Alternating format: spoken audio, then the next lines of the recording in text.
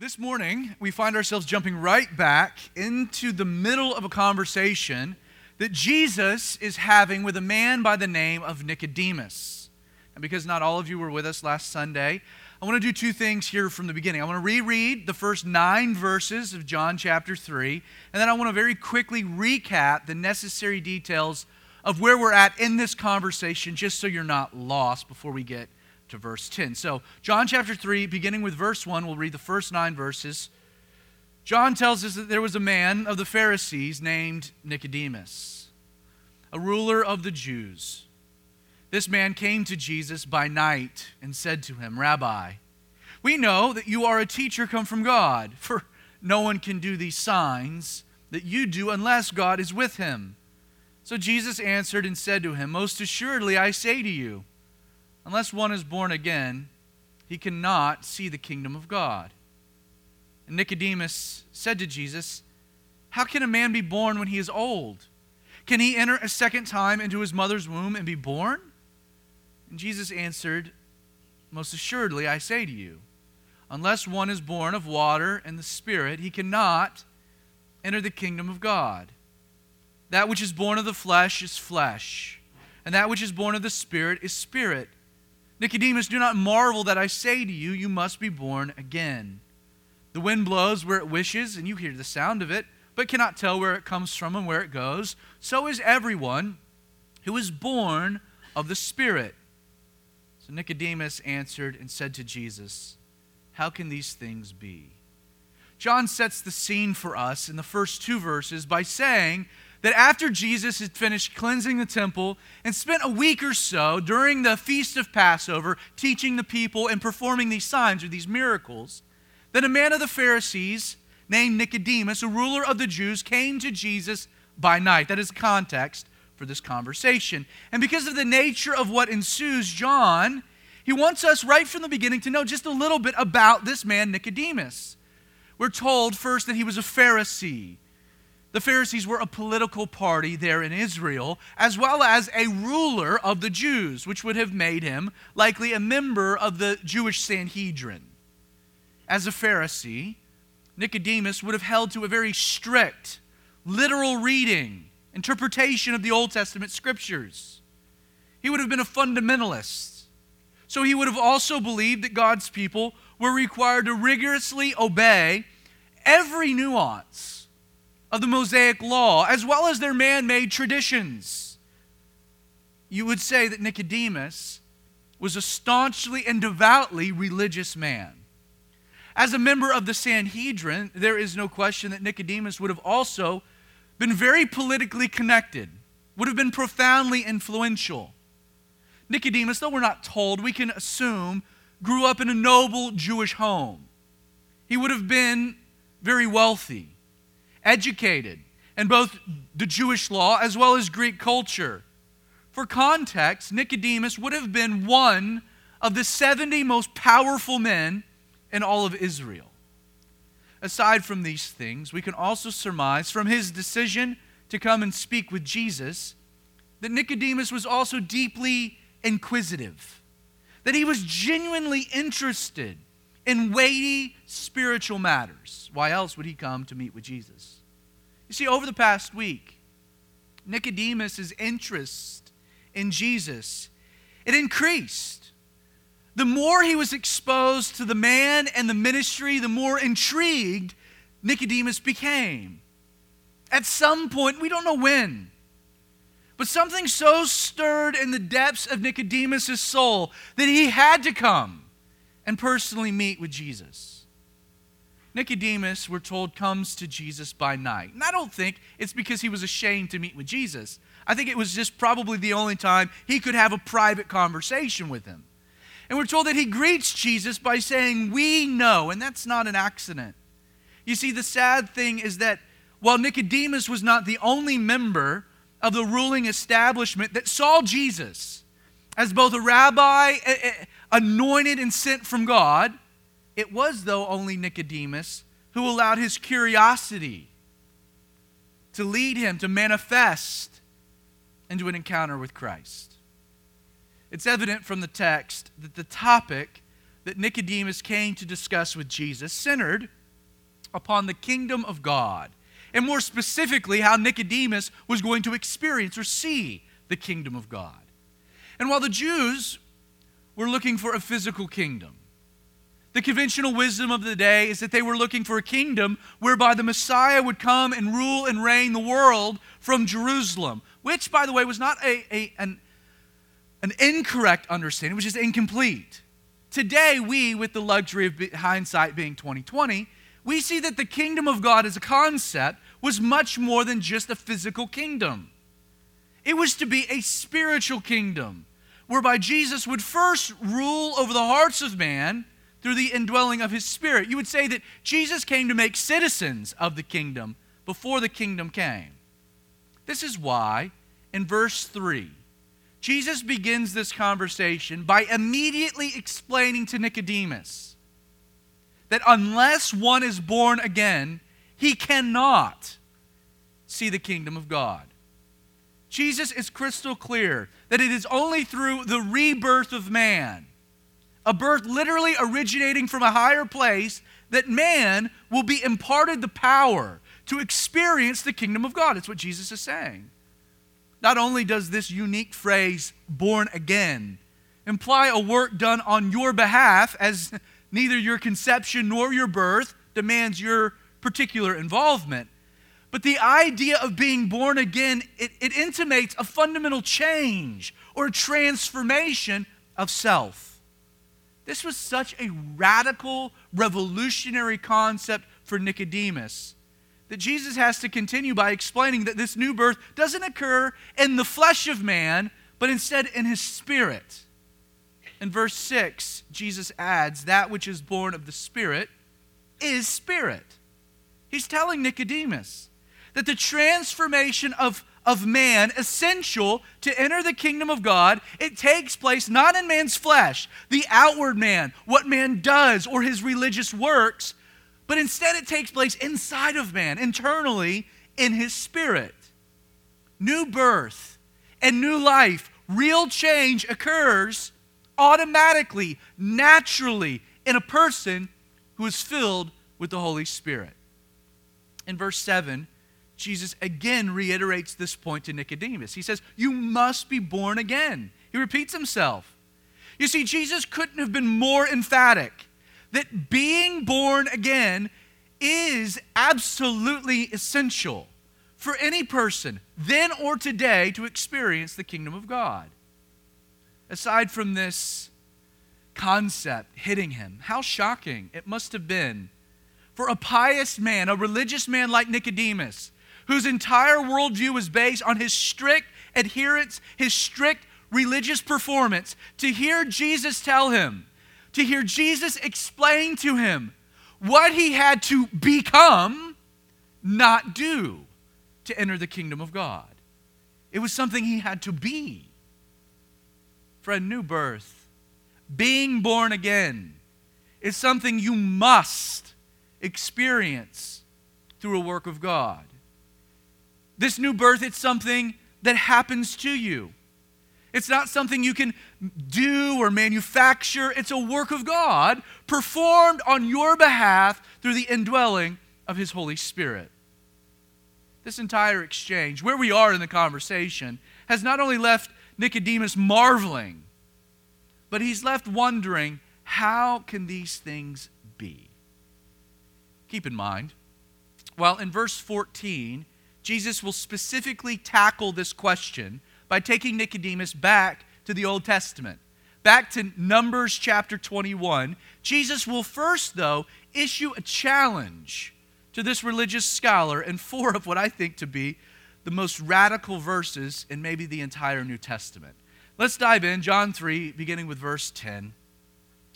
The middle of this conversation Jesus is having with Nicodemus, he says to him, "Are you the teacher of Israel, and do not know these things? Most assuredly, I say to you, Nicodemus, we speak what we know and testify what we have seen, and you do not receive our witness. If I had told you earthly things and you do not believe, how will I tell you heavenly things? no one has ascended to heaven, but he who came down from heaven, that is the Son of Man who is in heaven. Pretty gnarly statements by Jesus here. Now, before Jesus answers Nicodemus' inquiry, he begins here with a rhetorical question of his own. Nicodemus, as Jesus is speaking, you wonder how these things can be. But let me ask, aren't you the teacher of Israel? Shouldn't such an educated, a learned man as yourself know how these things could be? Like, shouldn't an expert, Jesus is asking, in the scriptures already know the answer to the question? How these things could be? Shouldn't Nicodemus have to explain these things to you? This is what Jesus is saying. And kind of after this rhetorical / rebuke of Nicodemus, Jesus then for a third time uses this phrase, most assuredly, which we noted last Sunday was a duplicate word in the Greek, reaffirming what he's just said. It's akin to saying amen and amen, verily, verily. In effect, what Jesus is doing is he asks a rhetorical question that aims to rebuke Nicodemus as a religious leader, and then he doubles down on the rebuke. Most assuredly, again, I will say to you.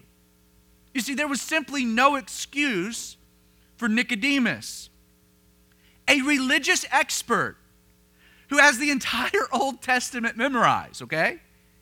He knows the scriptures inside and outside. He just didn't know the God of the scriptures. He knew it all here. He just didn't know it here. But intellectually, he should have been connecting the dots, and he wasn't. There was no excuse for him not to know or him to ask a question with such an obvious answer. And so we have to kind of ask, consider for a minute, why was Nicodemus so ignorant? Jesus answers his own question. He says, I say to you, we speak what we know and testify what we have seen, and you do not receive our witness. Now, right from the bat, you can't help but see a parallel in this statement to Genesis chapter 1, verse 26, right? When we're told that God said, let us make man in our image according to our likeness. We speak what we know and testify what we have seen, and you do not receive our witness. You see, Jesus' use here of the pronouns we and our not only serve to emphasize the triune nature of God, but they're specifically being used to demonstrate Jesus' deity. Don't forget Nicodemus, his initial confession in John 3, verse 2, was what? It was that Jesus was a teacher, a rabbi, come from God, and that God was with him. But in order for Nicodemus to now understand the much larger point he's about to make, Nicodemus now needs to see Jesus for who he really was. He wasn't with God, he wasn't sent just from God. Jesus was God. This is the point Jesus is trying to get him to see.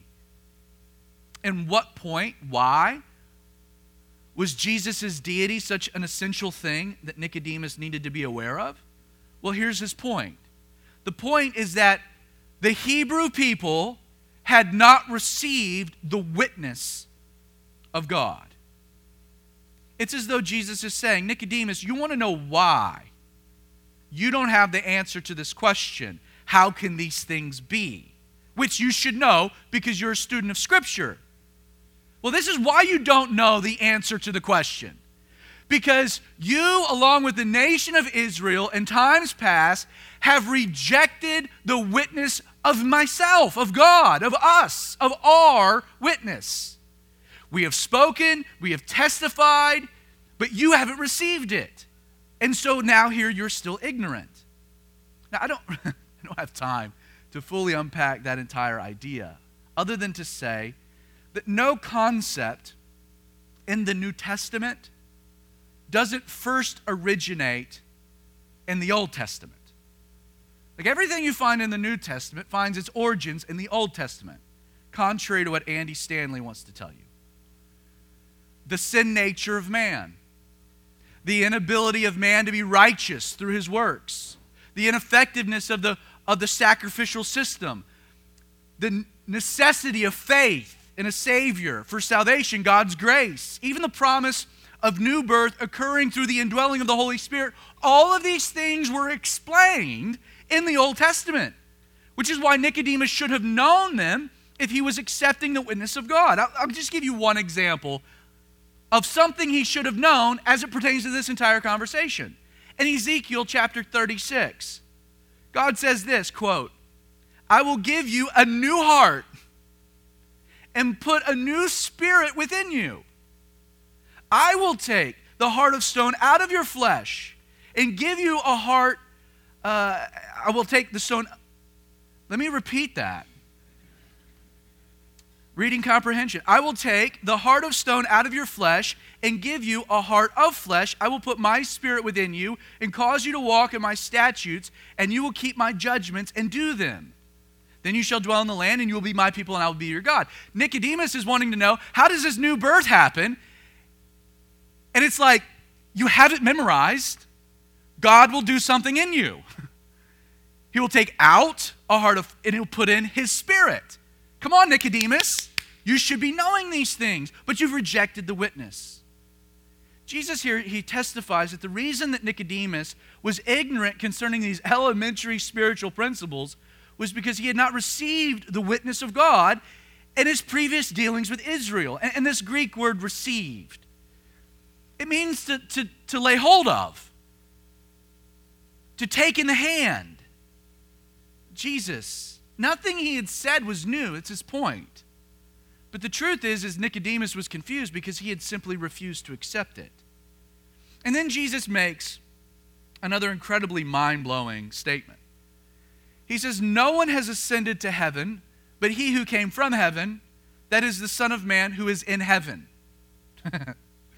Now, Jesus here is standing in front of Nicodemus. Literally, physically. And he says here that the Son of Man, while standing in front of Nicodemus, was also in heaven. And Jesus is using here a present participle, articulating the fact that he was presently in both places at once. Like, you can't escape the implications of what he's saying here. Like, Jesus is clear as God. He came down from heaven. But, he says, he was still presently in heaven. Now, I'm not going to try to unpack how that is. Like, that is an absolute mystery, which is okay, because that means that there's not, like, if I could understand everything there were about God, A, that would make me God, and that's terrible. And B, that would make me really smart, which I'm not. I'm okay with the fact that there are certain mysteries about God my pea brain can't wrap itself around. Jesus saying, "Hey, I was sent from heaven, I'm standing in, but I'm still in heaven." Mind meld, I don't know. Except for the implications. Like, it's a mystery, but never forget, and I think it's important, that while Jesus was fully man, articulated in this phrase, the Son of Man, he was fully man, Jesus always remained fully God, which is where we get this phrase, the Son of God. You see, the triunity within the Godhead was not broken through the incarnation of Jesus. Still three persons, one God. You see, until a singular moment on the cross, when Jesus, who knew no sin, became our sin, became sin for us, and when Jesus cried out, my God, why have you forsaken me?" Jesus always maintained and enjoyed a particular communion and connectedness with the Godhead. We'll find this over and over again in John's Gospel. Jesus reaffirming, he and the Father are one, but they were in two separate places. The Holy Spirit descended as a dove when Jesus was baptized. Was the Holy Spirit limited to the dove?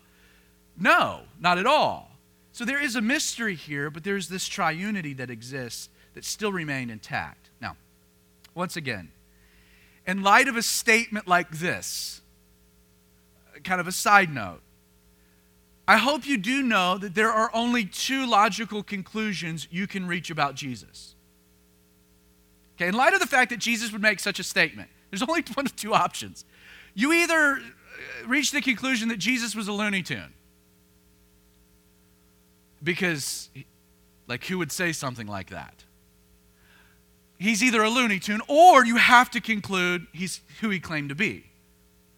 He's either God or he's a lunatic to make such a statement. Well, now, verse 14, Jesus will answer the question, how can these things be?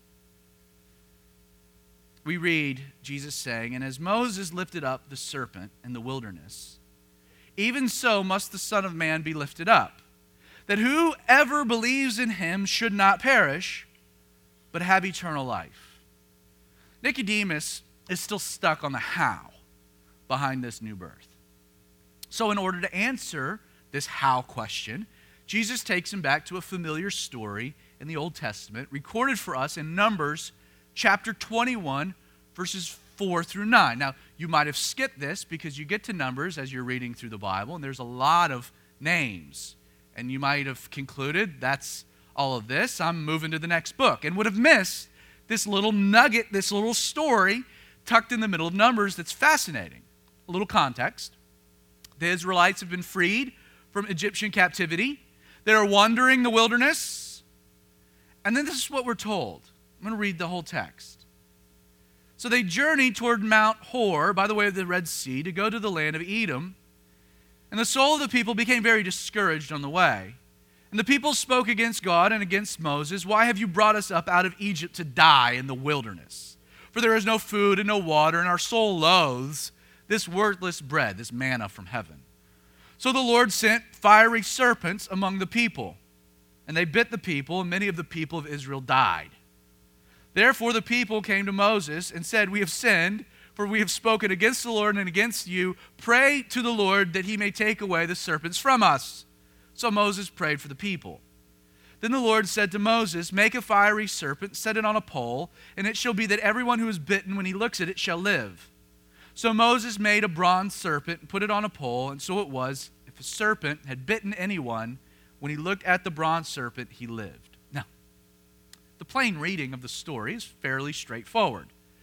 The people of God were so ungrateful at God and his deliverer Moses, so much so that they're complaining about all of God's continued provisions. They spoke against God, they spoke against Moses, they complained there's no food, there's no water. Our soul loathes this miracle stuff, this bread that comes down from heaven every day. They're so ungrateful that the Lord sent fiery serpents among them so that if they were bitten, the people died. Lots of people died. Kind of a no-nonsense judgment, right? People are complaining. God's like, here you go, fiery serpents. That'll take care of the complainers. Well, it didn't take very long, right, for the people to recognize that the fiery serpents were a judgment from God. It wasn't an accident. They connected the dots. So they rightly come to Moses, they repent, they plead for salvation. Save us from these things. So Moses goes to God and he prays. And God tells him to make a bronze serpent, to put it on a pole, set it in the midst of the people, so that if anyone was bitten by a serpent, they were to then go and look upon this bronze serpent in faith, and then they would live. Now, it's the text. The plain reading, it's simple enough. And yet, know that Jesus here, he's using the underlying imagery and the principles outlined in this story to answer Nicodemus' question, how can these things be? This is why he goes here. Fundamentally, Nick is wondering, how are we born again? How are we changed through the indwelling of the Spirit of God? How do we avoid perishing? How do we have eternal life? Is there a remedy for sin? These are all the things Nicodemus is grappling with. And so Jesus answers him, and he says, just as Moses lifted up the serpent in the wilderness, so that the people would be saved from the bite of the serpent when they looked upon it in faith, salvation would come to whoever believes in the Son of Man, who would also be lifted up. This is what Jesus is saying. Now we understand this reference that the Son of Man must be lifted up as Jesus speaking of his future crucifixion, which would yield a completed work of atonement. And that would have been impossible for Nicodemus to have understood in the moment that Jesus was talking about a crucifixion. But there are several points that Jesus is making using this story that Nicodemus, as a student of Scripture, would have undoubtedly understood.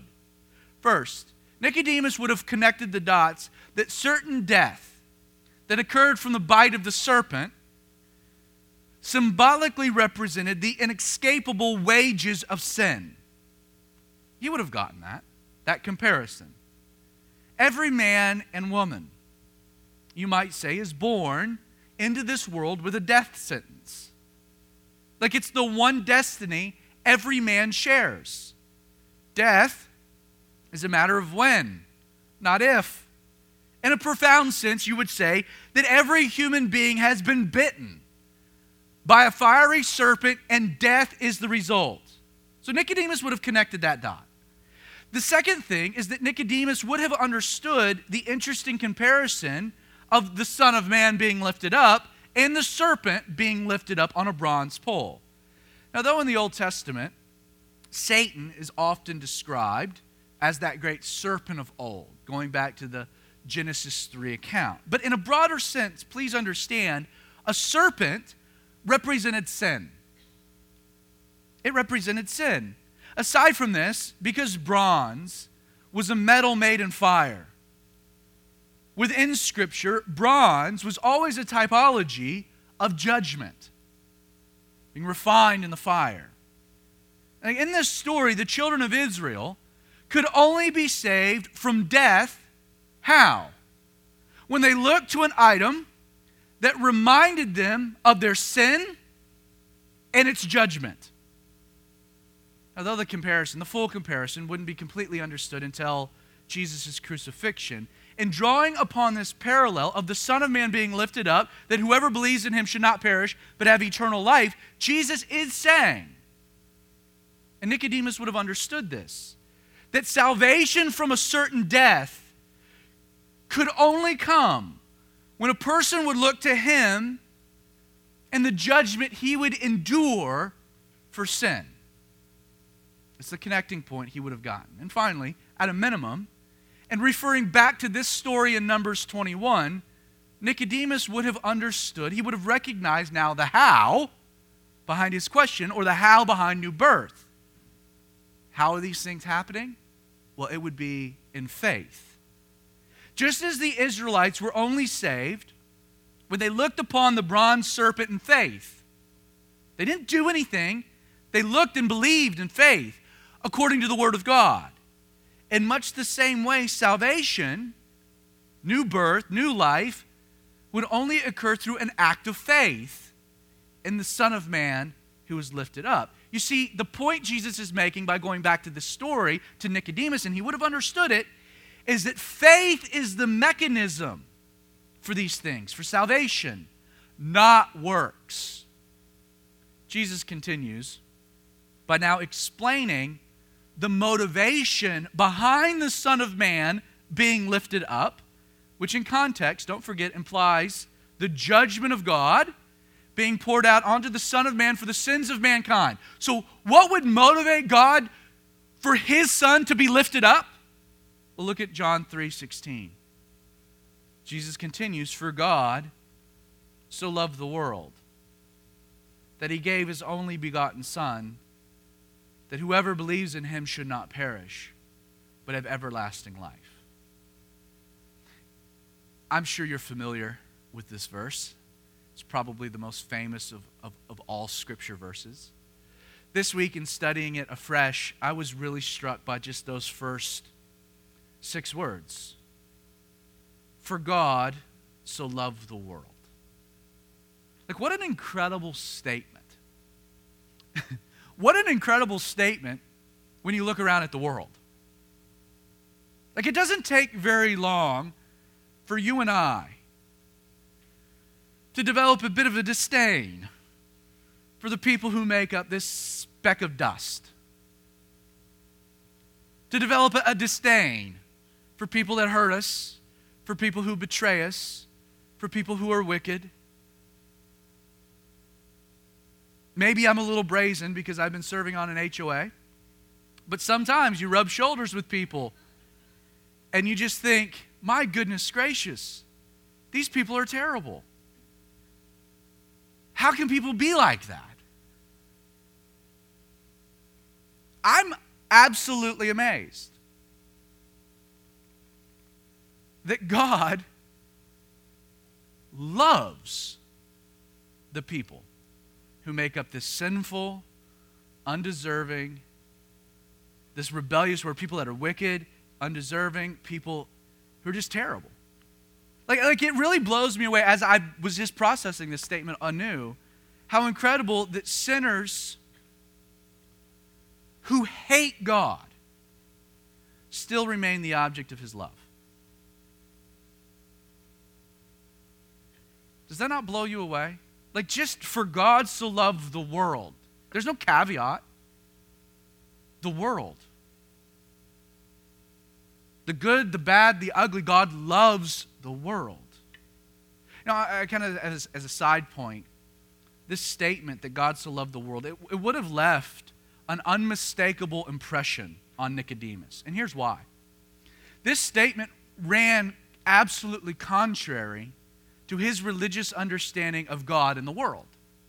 Like, Nicodemus would have expected Jesus to say this: for God so loved Israel, not the world. And yet right from the beginning, Jesus is clear that the Son of Man was lifted up not just because he loved Israel, but he loved the Gentiles. God loved the world, not just the stock of Israel. And it's in the context of God's magnanimous, unwavering love for the world that he continues, that he gave his only begotten Son. God's love for this sinful world stirred him beyond compassion. It stirred him beyond a feeling of pity. It moved God to act. In the presence of sin and our certain destruction, God, motivated by his love, was willing to do something about it. He was willing to give up something to save man from his sin, namely, his only begotten Son. In the Greek, this word we have translated only begotten. It's monogenes. It implies literally one of a kind. The one of a kind Son. The idea being conveyed is that God the Father gave God the Son. Now, I should explain that within Hebrew culture, this phrase, son of fill in the blank, meant that you were of the same nature as that thing. It was a common phrase. Common phrase within families. Ben, son of. The idea here, when Jesus uses the phrase the Son of God, is that he isn't saying that he's God's Son, but rather that he's of the same nature of God. It's Jesus' way of claiming to be divine. You could reason that if you are the son of a giraffe, you're more than likely not an elephant. You're a giraffe. If you're the son of an elephant, it's more than likely you're not a monkey, but you're an elephant. You're of the same nature. To be the Son of God means that you're of the same nature of God. You're God. And really, aside from the claim of deity, it's not an accident that Jesus intentionally uses this father-son analogy to anthropomorphically illustrate the nature of their relationship within the Godhead. You see, Jesus intentionally describes the interpersonal relationship within the triune nature of God as Father and Son. Why? Because while they're not Father and Son, it is the closest human terminology, the closest within the human language that would afford Jesus to be able to come close to describing the relationship. You see, in using the father-son imagery, which is limited, because God is neither a father nor a son, as we know these things, he uses this to communicate the depth of something, right? So don't mistake it. God is letting us know that the depths of his love for the world, that his depths of love for you would be the akin of a father giving his only begotten son. Now, though we know, and you should realize, that God is actually giving up something much deeper than you or I could ever imagine, something much deeper than even a father-son relationship. At face value, isn't it true that the idea of a father giving a son is a gnarly idea? The love that I have for Quincy and Theodore would absolutely 100%, I would never even think twice about laying down my life to save theirs, right? And if you're a father, you share that sentiment. I wouldn't think twice about giving my life to save theirs. But let me tell you this. There's not a single person in this room where I would give my son's lives to save. I don't love you that much. And I'm just being real. I love you. But not to the point that I'm going to sacrifice my two sons. My only begotten. The firstborn Quincy and the backup plan Theodore. Neither of them are going to be used. But so for God to place in this context of the father and son dynamic, to say, I love the world so much that I'm willing to give my son. That matters. That's meaningful. That's deep. So what would drive God to offer such a radical gift? Jesus continues by explaining that God gave his only begotten son, that whoever believes in him should not perish but have everlasting life. Friend, know that God's love for you motivated him to give his only begotten son, Jesus, for one reason: that you should not perish but have everlasting life. Like what Jesus is describing here is a most amazing exchange. God offered his son to first rescue you from death, the snake bite, to save you from perishing. That was the first phase. But that's not all he sent his son to do, to give. You see, in place of death and judgment, the son was given that you could also have what? Everlasting life. That you should not perish, but have everlasting life. Sadly, the entire idea behind everlasting life ends up getting relegated to nothing more than a get out of hell free card or a golden ticket to the Willy Wonka factory in heaven. Everlasting life, something I will have after I die, when I breathe my last, in eternity. And while there is truth to that reality, I mean, let's be real, heaven over hell is kind of a good selling point. You need to know there's so much more being articulated in these two words. First, Jesus uses this he says, but have. You should not perish, but have. Understand, that indicates a present possession. That you should not perish, which is a future thing, but have in the moment. You see, everlasting life isn't just a future promise, but it's an immediate result. The Greek adjective we have translated everlasting implies a life without beginning nor end. As such, we know that this is a life found in God alone. A life that exists whether I attain it or not, whether I receive it or not. It exists in God. It's a life I enter into and then ride out for all of eternity. You see, the salvation Jesus is describing isn't just about escaping a future death, but enjoying his life today, presently.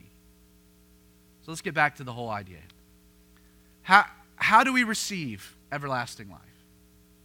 How are we born again? How are we filled with the Spirit? How do we experience the kingdom of God? How are we saved from the death bite of sin, of the serpent?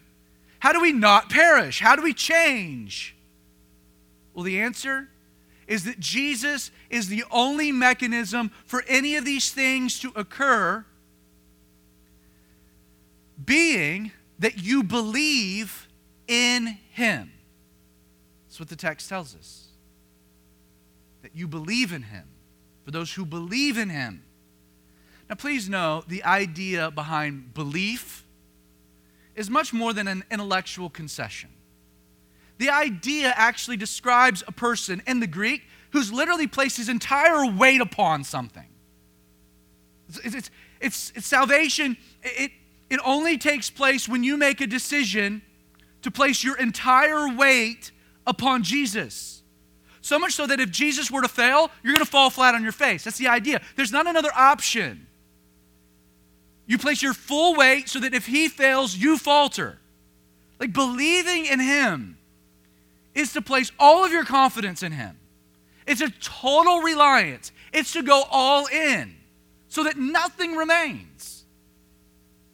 Because this incredible offering of God is motivated by his love for the world, should we be surprised that everlasting life is available for whoever believes in him? I love the way the King James translates whoever. It's a subtle difference. I just love it. Whosoever believes in him. I love that word, whosoever. Like, what a radical idea. The gift of God and the results of this belief in Jesus are available to anyone and everyone. Whosoever. It's very broad. And you know what it also tells us? That there are absolutely zero pre-qualifications required. There's no term sheet, pre-approval process, application. It tells us that this love of God, a love of God that would demand he give his only begotten Son, that you should not perish but have everlasting life, that love is unconditional. It's not conditioned upon you in any way. You see, this is what's amazing about it, and I hope you know it this morning, that you don't have to be good enough, which you aren't. I mean, how could you ever be good enough for such an offering of a father giving his son? You see, you don't have to be good enough, which you aren't. You don't have to measure up, which you can't. You don't have to be deserving of, which is impossible. Nor can you even earn it. So I would suggest you quit trying. For that matter, you don't have to be religious or educated. You don't have to be moral to believe or have your act together. You don't have to pay your dues, secure your spot beforehand. Friend, whosoever is so broad, it actually includes you, even in light of whatever your deal happens to be. Verse 17, Jesus continues, "For God did not send his Son into the world to condemn the world, but that the world through him might be saved. He who believes in him is not condemned, but he who does not believe is condemned already, because he has not believed in the name of the only begotten Son of God. And this is the condemnation, that the light has come into the world, and that men loved darkness rather than light, because their deeds were evil. For everyone practicing evil hates the light, does not come into the light, lest his deeds should be exposed. But he who does the truth comes to the light, that his deeds may be clearly seen, that they have been done in God." The entire mission of Jesus. If you want to know why Jesus came, like what his mission is, let's summarize in verse 17. We get so obsessed with John 3:16, we forget that John 17 might be just as important. For God did not send his Son into the world to condemn the world. So that's what Jesus didn't come to do, to condemn the world. But what did he come to do? That the world through him might be saved. I hope you know that Jesus did not come to judge. Jesus came to save, that the world through him might be saved. Jesus came to specifically provide you a way to receive everlasting life, a life sin separated you from. Jesus came to accomplish a work whereby you might have a way to be saved and reconciled with a God who so deeply loves you with such a depth of love you could never understand. And yet, as Jesus wraps up his conversation with Nicodemus, he makes 2 points we cannot overlook. First, because of the nature of his mission, you need to know that there are serious consequences for those who would reject him. Jesus says, he who does not believe. In context of what? Believe in him, the Son lifted up for sin. He who does not believe is condemned already. If in light of God's unconditional love, demonstrated in the fact that he gave his only begotten Son, you still refuse to believe, Jesus is saying to Nicodemus, who do you really have to blame on Judgment Day? Can you really blame God, who gave his only begotten Son? Could you blame the Son, who willingly surrendered to the cross? Like, who can you blame? Especially when it's unconditional and there's no strings attached and you don't have to measure up. You see, the only person you have to blame if you refuse Jesus is yourself. There's no one else. You're condemned already. Secondly, Jesus is clear that those who do reject him, they do so why? It's not ignorance. It's not lack of knowledge. It's the fact that men love sin. Jesus says the ultimate condemnation of man boils down to what? He says it, that men love darkness rather than the light. You know, people don't reject Jesus on accident. They do so with intention because they understand the implication. Jesus adds that everyone who practices evil hates the light, lest his deeds should be exposed. No man or woman will ever be able to claim that they lacked an opportunity to receive Jesus or the ability to do so.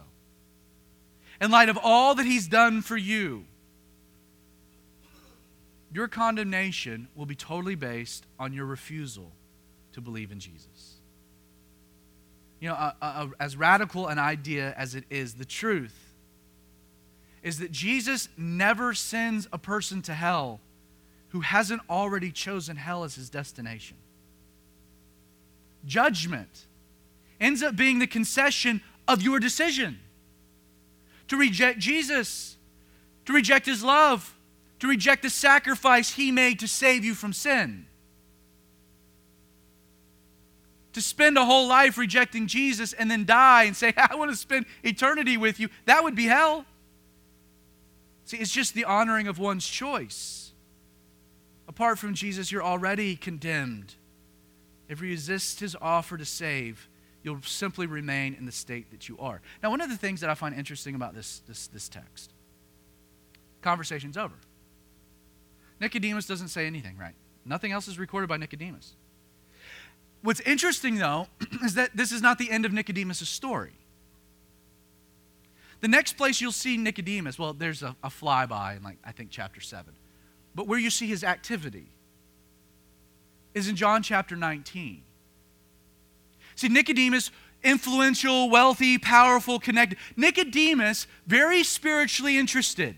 He comes to Jesus at night. He has this conversation. He asks the right questions. He hears what Jesus says.